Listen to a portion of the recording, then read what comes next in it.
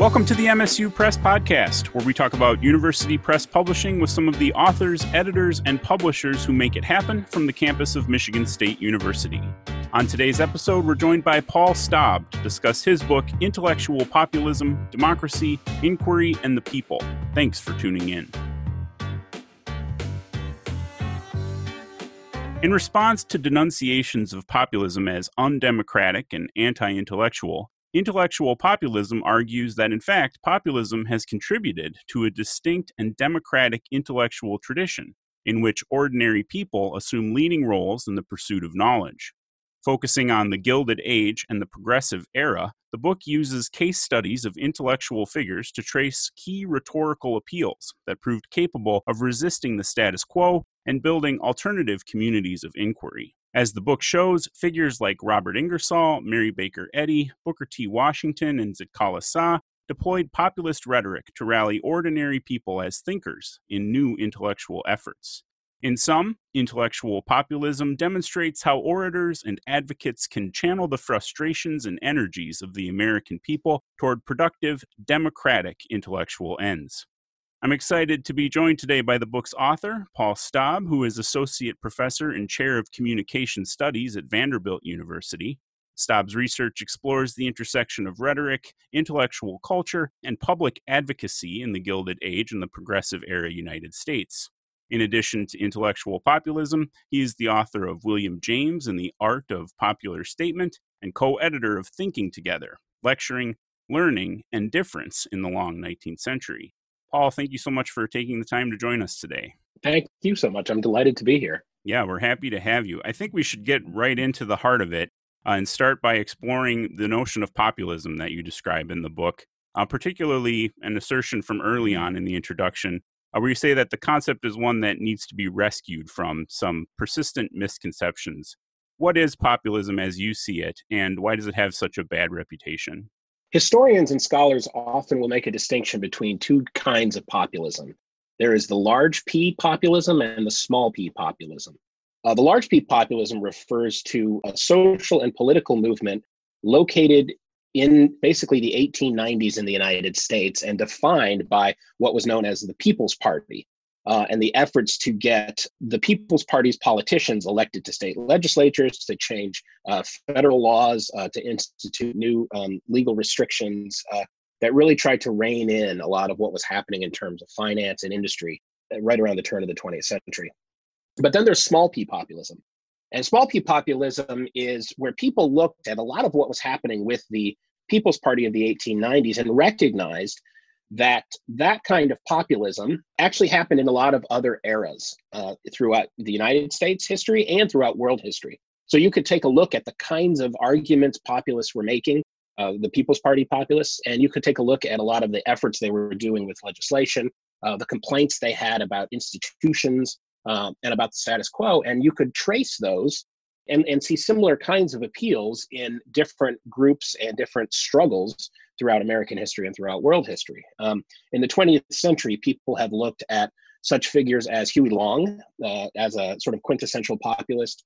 George Wallace was a populist. Ross Perot, many people consider a populist. And now people often look at somebody like Donald Trump as a kind of populist. And if you sort of peg populism, the small p populism, to these political figures, I think you can easily get a sort of negative view of it. You look at somebody who is pretty authoritarian or a demagogue in some ways. People have called Huey Long a demagogue. People have called Donald Trump a demagogue. You look at somebody who is involved in sort of far-right reactionary politics, just interested in sort of propping up their own political power and in sort of rallying the ignorant masses, so to speak, to support their own personal political agenda. And if that's what you understand populism to be, then I think we're misunderstanding the term, and the term becomes something we need to rescue. Because there have been just as many sort of democratic leftist populist movements in the United States and around the world as there have been right-wing sort of movement. So I think it doesn't help us to think about populism in terms of sort of far-right reactionary politics. Instead, we have to understand, and I think really take seriously the idea that there is this energy among people who feel excluded by institutions, whatever those institutions are, whether they're political or social or economic, or intellectual, as I argue in this book.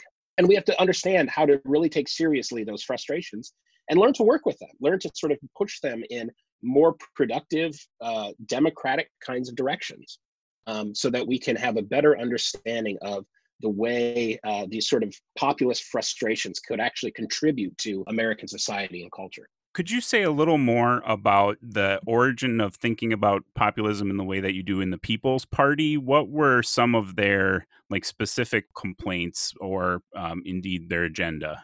Absolutely. So the People's Party really grew up in a lot of ways in the West, as it was known then in the United States, which at the time really meant what we would call today the Great Plains. And these were a lot of farmers and industrial laborers who felt very much excluded and marginalized by sort of the political and economic structures of the United States at the time.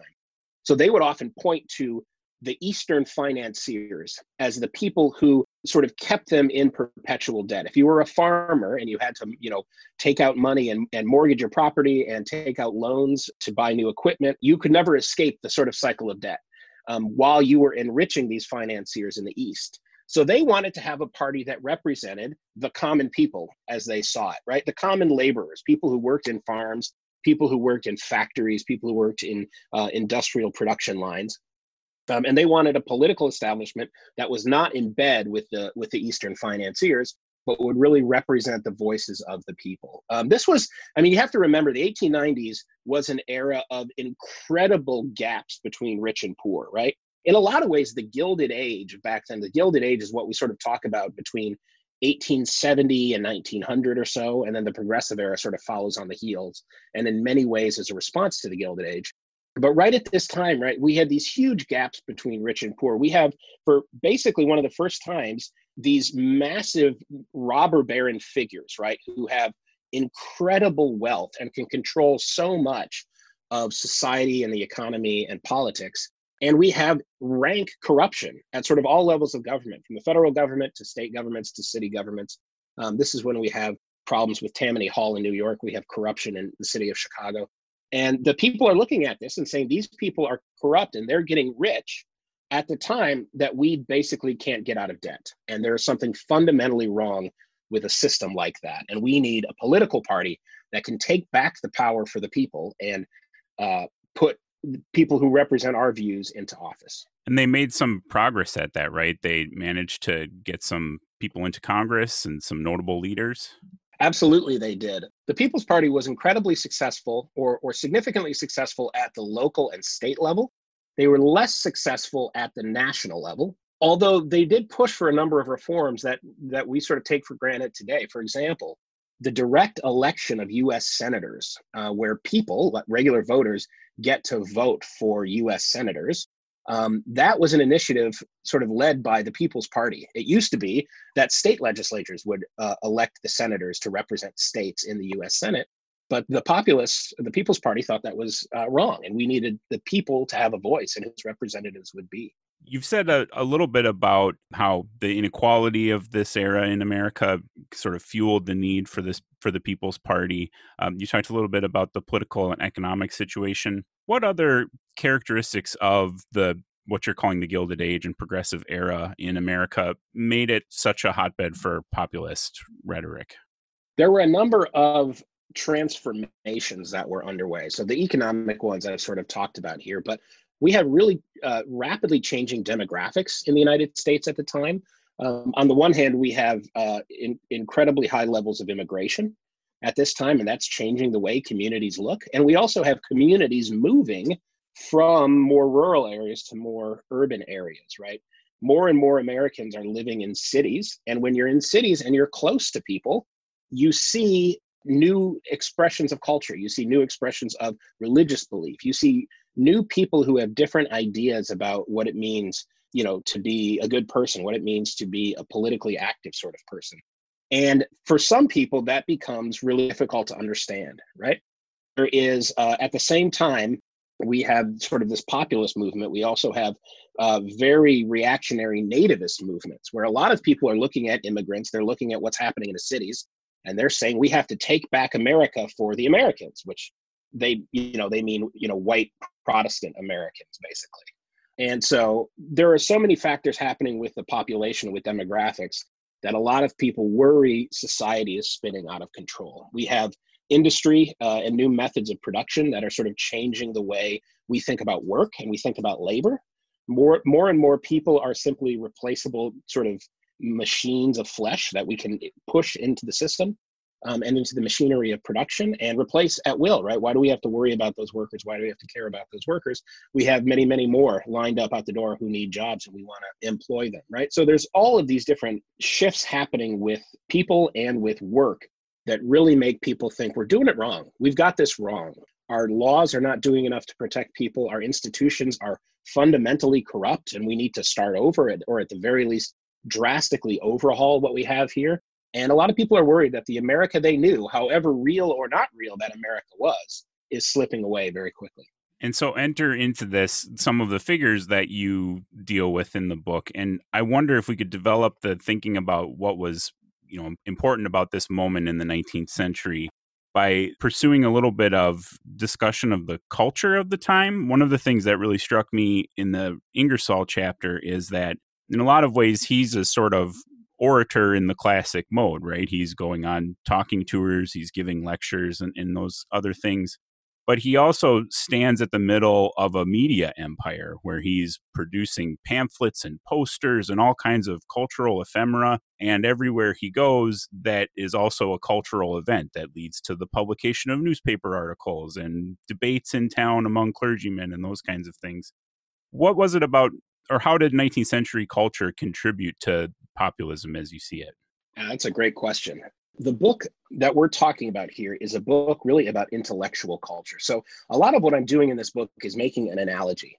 People have talked a lot about political populism and socio-political populism, a lot of the issues and dynamics that we've been talking about today. And what I do in the book is I take a look at those dynamics and I say, I think something similar is happening with the same kind of frustrations and the same kind of turmoil and transformation in the intellectual realm as in the political realm.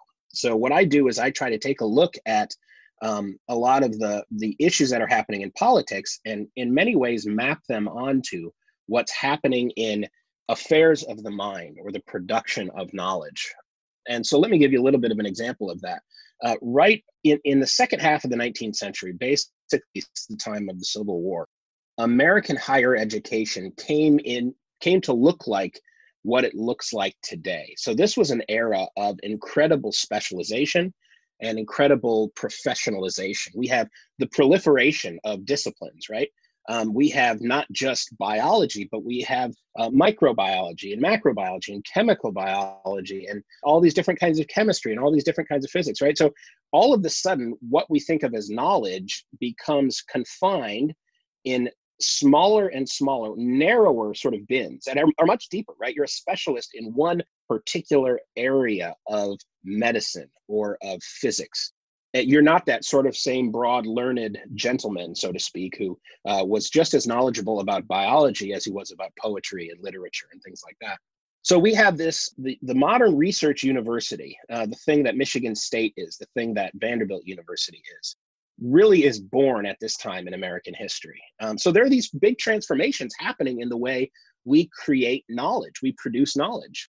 And in a lot of ways, they look a lot like the way the kind of transformations that are happening in labor and in the way we produce goods in this country. So what I do is I trace figures in this book and the rhetoric of these figures, people who are responding to these kinds of specialization, this push for specialization and professionalism and the narrowing of the academic mind. These are people who push back against that and say, I think we can do it differently. I think what we shouldn't do is let the research university and the academic experts in the research university define what it means to be intelligent and what it means to have an idea or to know the truth. And one of the people you just mentioned is Robert Ingersoll. Robert Ingersoll was a relatively uneducated, or better yet, a self-educated person. He did a little bit of time in college, not very much. He was basically an apprentice lawyer who grew up around the country, ended up settling in Illinois later. But he was somebody who loved to have conversations about religion. And when Ingersoll had conversations about religion, he had conversations that were meant to sort of make people think twice about their religious beliefs. Ingersoll would describe himself as an agnostic. I think the best way to understand Ingersoll is somebody who liked to push other people's buttons so that they would think for themselves. So he would go after time-tested religious beliefs in the form of these great public lectures. Ingersoll was probably, for about 25 years or so, considered the most eloquent American out there. People like Mark Twain looked at him and said, Ingersoll's got it. Ingersoll is much more eloquent than I am, and he's able to put together words and sentences in a way that I can't even do. And many others said something similar about Ingersoll. He was really the definition of the silver-tongued orator. And so Ingersoll would go on these lecture tours, and he would go to small cities and towns and also great metropolises, and he would deliver these lectures that ridiculed Christianity, revealed religion, stories in the Bible, modern theology, and all of these different parts of the religious beliefs that Americans held at the time. And his audiences absolutely loved it. Ingersoll's audiences thought his lectures were absolutely wonderful intellectual exercises. Now, these audiences were not just a whole bunch of atheists in a room together applauding what he was saying. These were people who were absolutely devout. Ministers went to Ingersoll's lectures, right? People, church members all over the place packed into Ingersoll's lectures because they wanted to hear him play around with sacred stories and with people's religious beliefs and with theology, because it was enriching and it was enlivening, and people got so much out of having these tough conversations about really important religious matters. And as you mentioned earlier, they would take home keepsakes from these lectures, right? Ingersoll was a master of publicity and marketing and salesmanship, right? He had all of these different artifacts that you could buy, trinkets and souvenirs and texts and books and posters and lithographs from all his different performances. And he really had this kind of cultural empire that was run more or less by his brother-in-law and other family members that sort of helped him with this. But what's so fascinating about Ingersoll to me is the fact that he built this incredible following of both believers and non-believers who simply wanted to have important conversations about these big, deep religious questions, right? These are people who love to get together and to have their beliefs challenged, right? And they did it in these common sort of civic spaces. So at the very same time that academics were getting together in research universities and having academic scholarly debates using a language that ordinary people couldn't really understand, right? These are very sort of obtuse academic, there's a lot of jargon involved. You have to have a PhD to be involved in these conversations. Ingersoll was out there, on the lecture circuit, engaging and enlivening popular audiences to have religious conversations because they desperately needed to have these conversations. You're listening to the MSU Press Podcast. I'm here with Paul Staub, author of Intellectual Populism, Democracy, Inquiry, and the People. There are so many things about Ingersoll that serve as a model for the other case studies that you're talking about. And I think before we get too far down the line of looking at specific orators from the period, we should talk about your theory of populist rhetoric that sort of structures the book, the way that you look at 5 separate appeals that you say unite the different orators who are all interestingly coming from a kind of outsider position like the one that you described. They're members of American Indian tribes, or they're Black people, or they're, as you say about Ingersoll, not formally educated, but yet deeply intelligent and eloquent sorts of people. Could you say a little bit about the taxonomy that you develop about populist rhetoric and how these orators are united in their use of rhetoric to make something happen?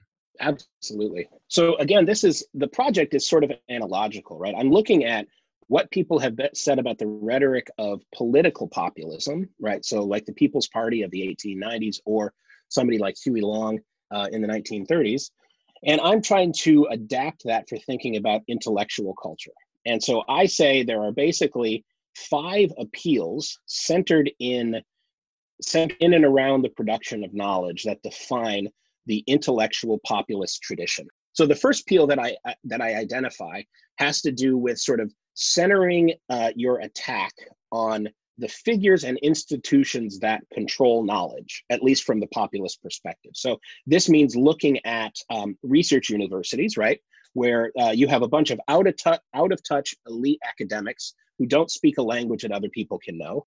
It means looking at religious establishments like Ingersoll did, churches and seminaries and theological institutions, right, the Catholic Church, and saying they have accumulated too much power when it comes to religious conversations.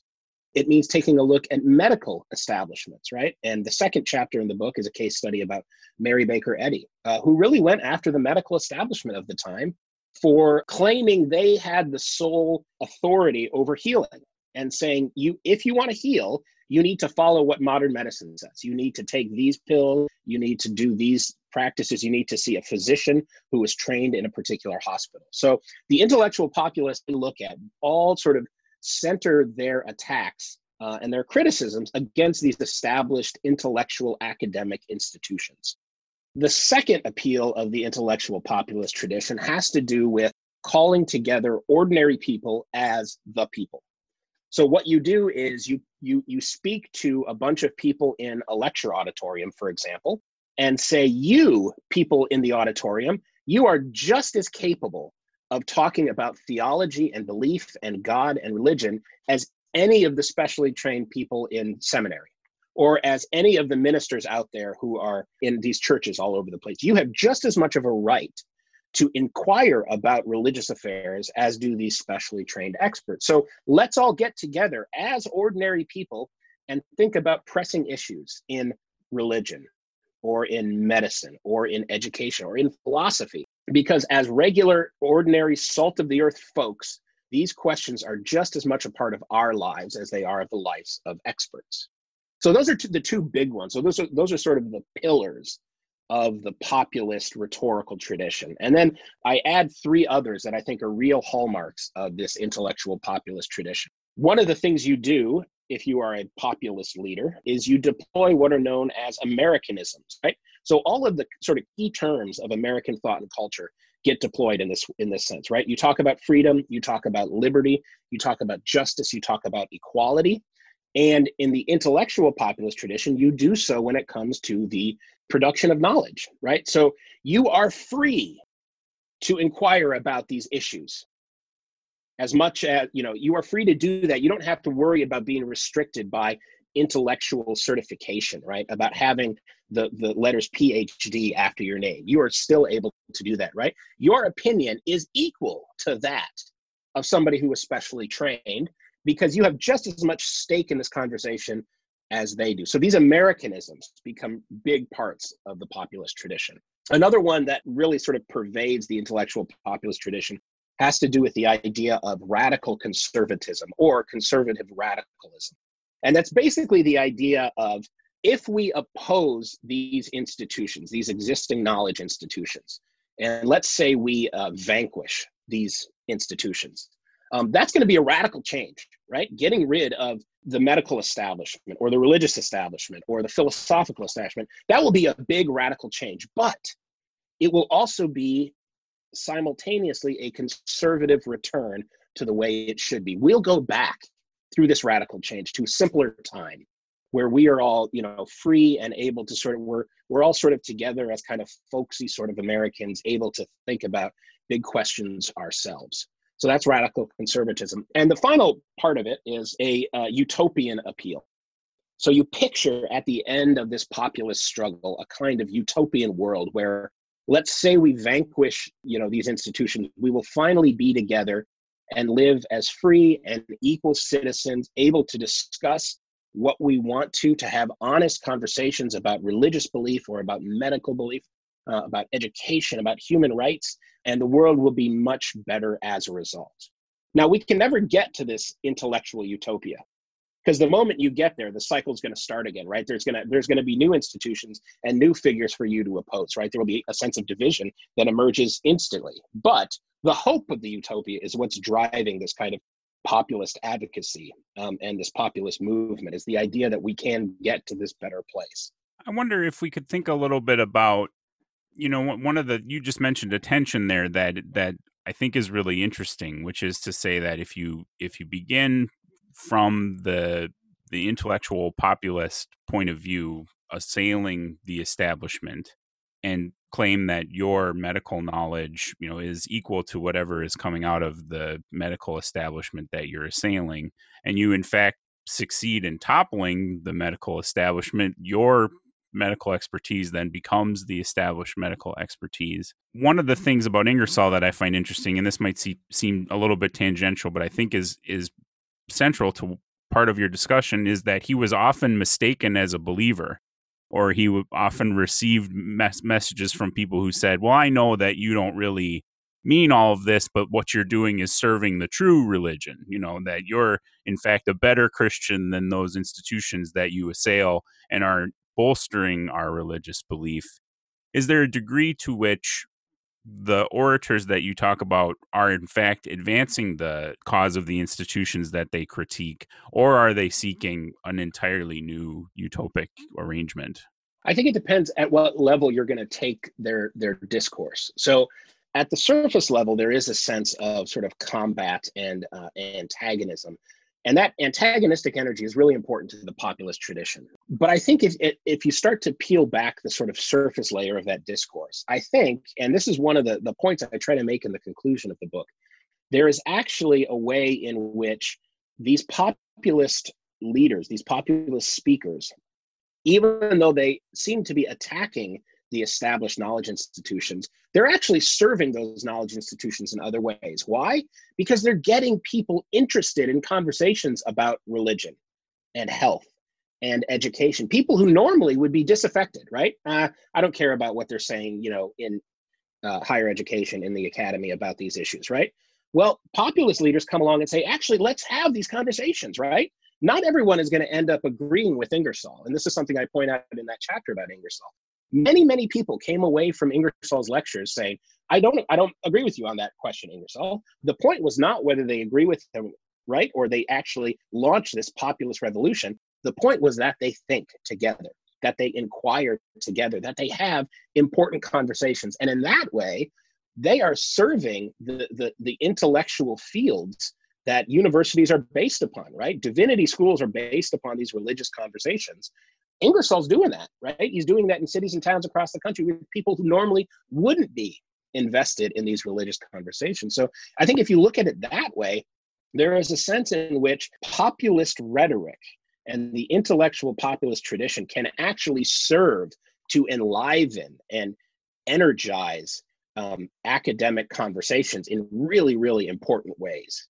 We don't want to tear down all of modern medicine, but wouldn't it be cool if more people were interested in questions of medicine and science and medical authority and testing and all of these different issues that we face when it comes to, public culture writ large and narrow specialties, right? It would be great if we got more people invested in these conversations.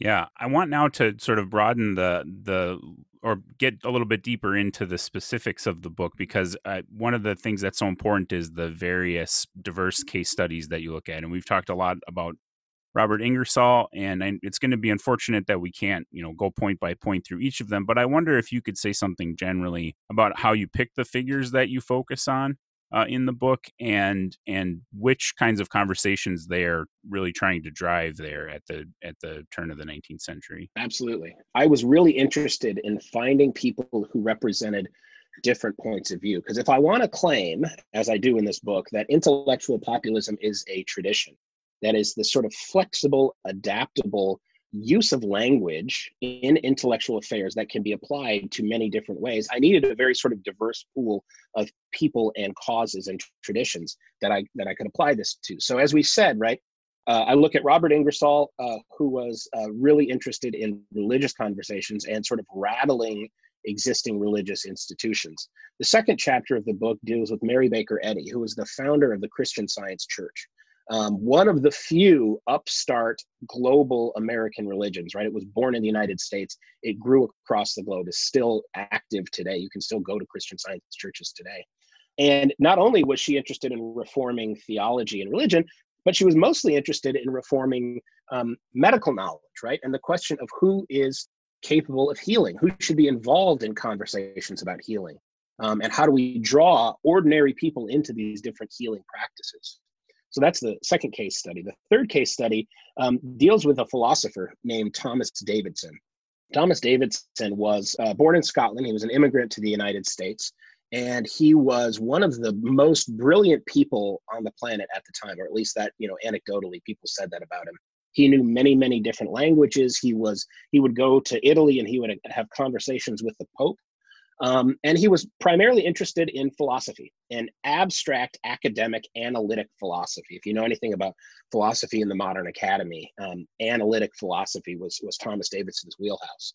But what's so interesting about Davidson is where he wanted to have these conversations. One of the things Davidson did was he started a school for abstract analytic philosophy in the poorest, most crowded neighborhood on the planet at the time. That was the Lower East Side of New York. This is where German, Eastern European, many Jewish immigrants came and were basically exploited in the garment trade and in many other kinds of manufacturing. And Davidson went there and said, let's get a school of philosophy going for people for whom English is a second language, for people who work 10, 12 hours a day in sweatshop conditions. Let's get together and talk about Aristotle. And those people absolutely loved it. They had just an absolute blast. And talk about sort of democratizing inquiry and knowledge. That's exactly what Davidson wanted to do on the Lower East Side of New York. The next chapter talks about Booker T. Washington and Booker T. Washington's efforts to establish new methods of learning and education for poor African-American communities in the South, right? At a time where they are struggling for existence. They're struggling to sort of make a place for themselves in this new post-slavery reality. And Washington is doing some really incredible things when it comes to thinking about work and labor and education and knowledge and inquiry. And the story I tell in there is about Booker T. Washington and the Tuskegee Institute and the kind of work Tuskegee did when it was created right around the turn of the 20th century in these sort of small rural Black communities across the South.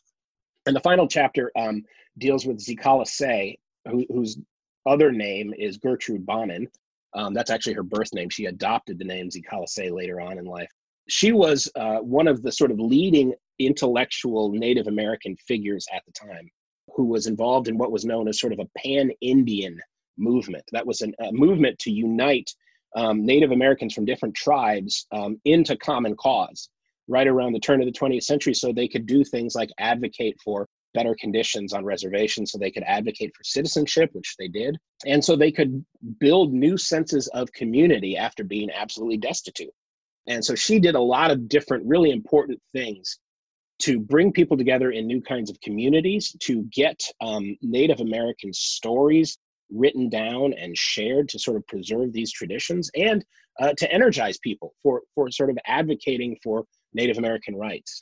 So those are the different case studies, and you'll look at it. These are people working in very different areas: religion, medicine, philosophy, education, human rights, and they're people coming from very, very different perspectives, right? You have everyone from Robert Ingersoll, who is, a rich orator, to somebody like Zicala Say, who is, this Native American activist. But I wanted to say all these people are engaged in something kind of similar, right? If you asked them, they wouldn't say they're like each other in any way, right? But I want to take a step back and I want to say, actually, if you look at what they're doing and what they're saying in their writings, in their speeches, in their lectures, there's something similar going on here. And there's this pattern, those 5 different appeals that we talked about earlier, that we can apply to each of these different figures to understand the way that they're rallying people together around these really, really important issues. Ordinary people coming together to discuss everything from, Native American rights to philosophy. And that they're translating that into actual societal change, like building schools, making advances in Native American rights. Is it your contention that that sort of populism resides at the heart of societal change? I don't know. That's a hard question. One of the things people have said about populism, and I think it's partially true and partially not true, is that all populism fails in one way, shape, or form. That say, if you look at populists in terms of their stated goals, right? If you were part of the People's Party of the 1890s, your goal was to destroy the system of finance that existed in the East Coast at the time, right? They didn't do that. right? They failed at that. They failed pretty miserably at doing that, right? If you want to look at somebody like Zikala Say, right, who is advocating for Native American rights, did she secure the rights that she wanted for Native Americans in the early 20th century? No, she didn't, right? She got some advances, right? But in a lot of ways, they're the problems of reservations these days are just as bad now as they were in her time, right? There's just as much exploitation in that. But I think if we look at it in terms of those stated goals, we'll see a record of failure. So what if we look at it a little differently? What if we look at it in terms of the way people came together? They didn't necessarily change the system that they wanted to, but they got together and they had conversations together, right? They got together and they had big, important thoughts. They got to talk about philosophy. If you were with Thomas Davidson on the Lower East Side of New York, you couldn't go just talk about philosophy with anybody, right? But all of a sudden, they got to go and they got to have these great conversations with somebody. And in that sense, it really affected their lives. And they came out of it with an absolute adoration for Thomas Davidson, this sort of cantankerous Scottish philosopher who went and spent all this time on the Lower East Side of New York. The people down there absolutely loved it, right? This was their respite from the horrors of the world. They did nothing to change the sort of exploitation that happened there on the Lower East Side when it came to sweatshops and the garment industry at the time.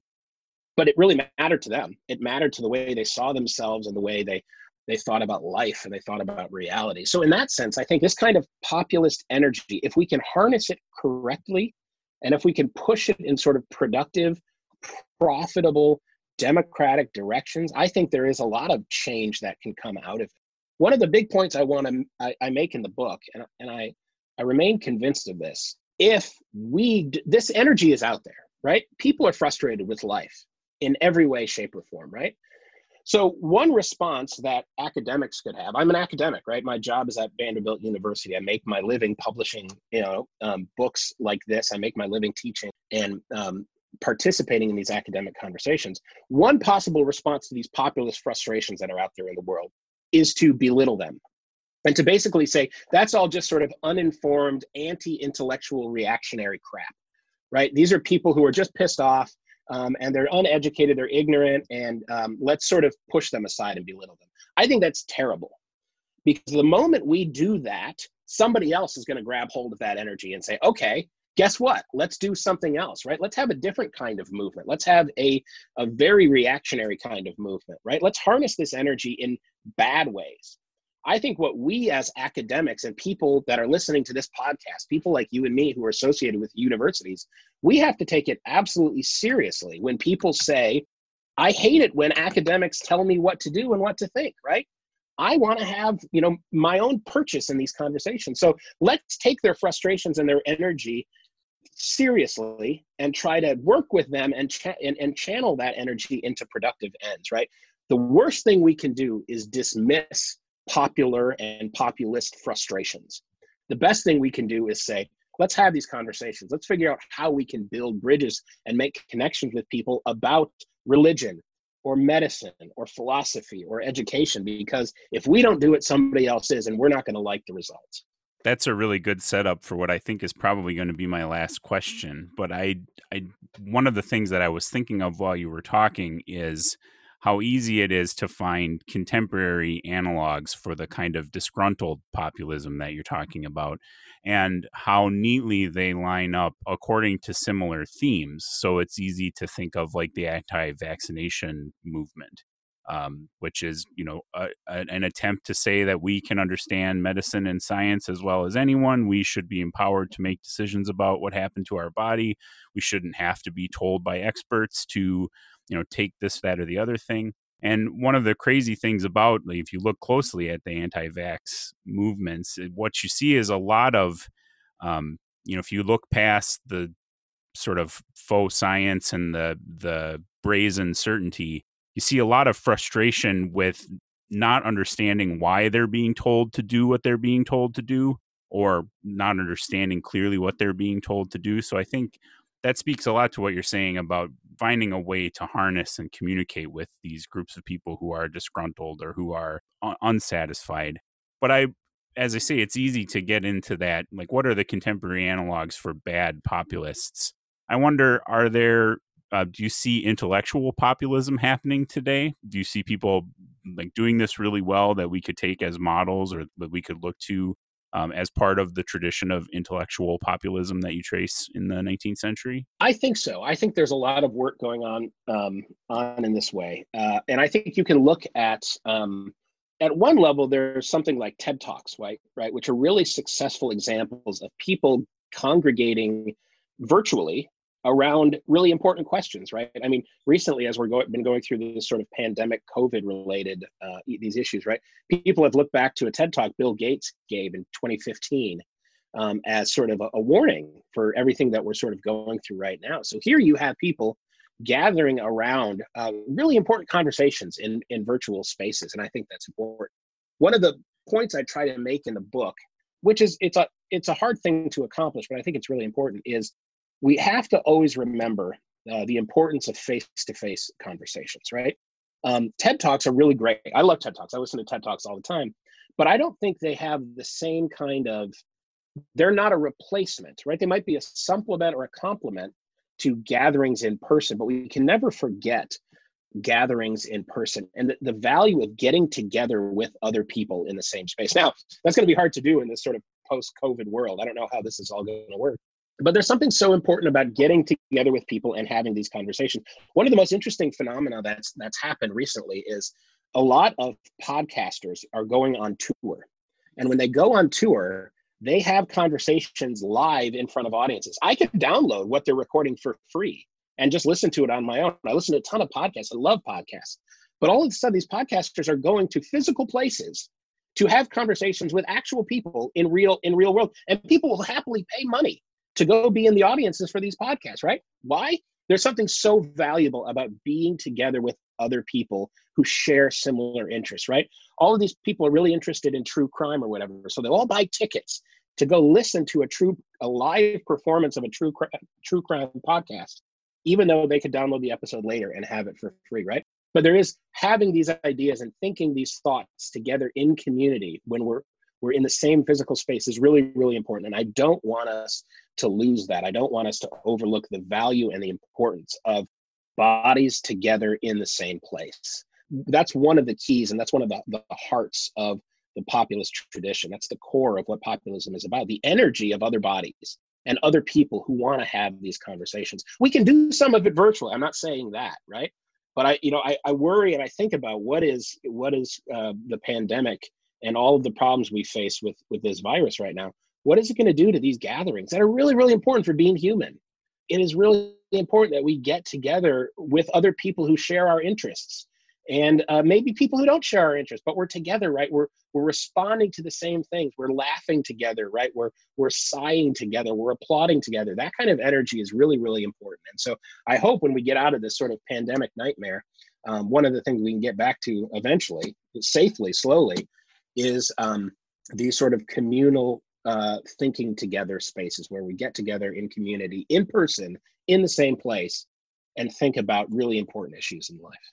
Yeah, I agree. It will be nice. I mean, there's so much on the question of populism. There's so much emboldening about seeing that, others have the same questions that you do, that others are seeking answers, that it's an acceptable, thing to be engaged in, the search for answers. I like to conclude these conversations with thinking about where your work is headed.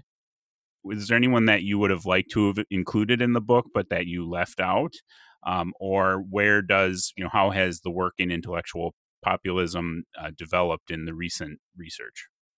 Yeah, so there are plenty of people that I looked at for this book that I ended up leaving out. People sort of tangentially related to the figures that I look at in here, right? I'm showcasing people like Booker T. Washington and Z. Colosay. And there's others I could have looked at in that regard. There's a wonderful African-American writer around the turn of the 20th century named Charles Chesnutt. And I was thinking for a while of doing a chapter on Charles Chesnutt, because I think he has a lot of important things to say to this tradition.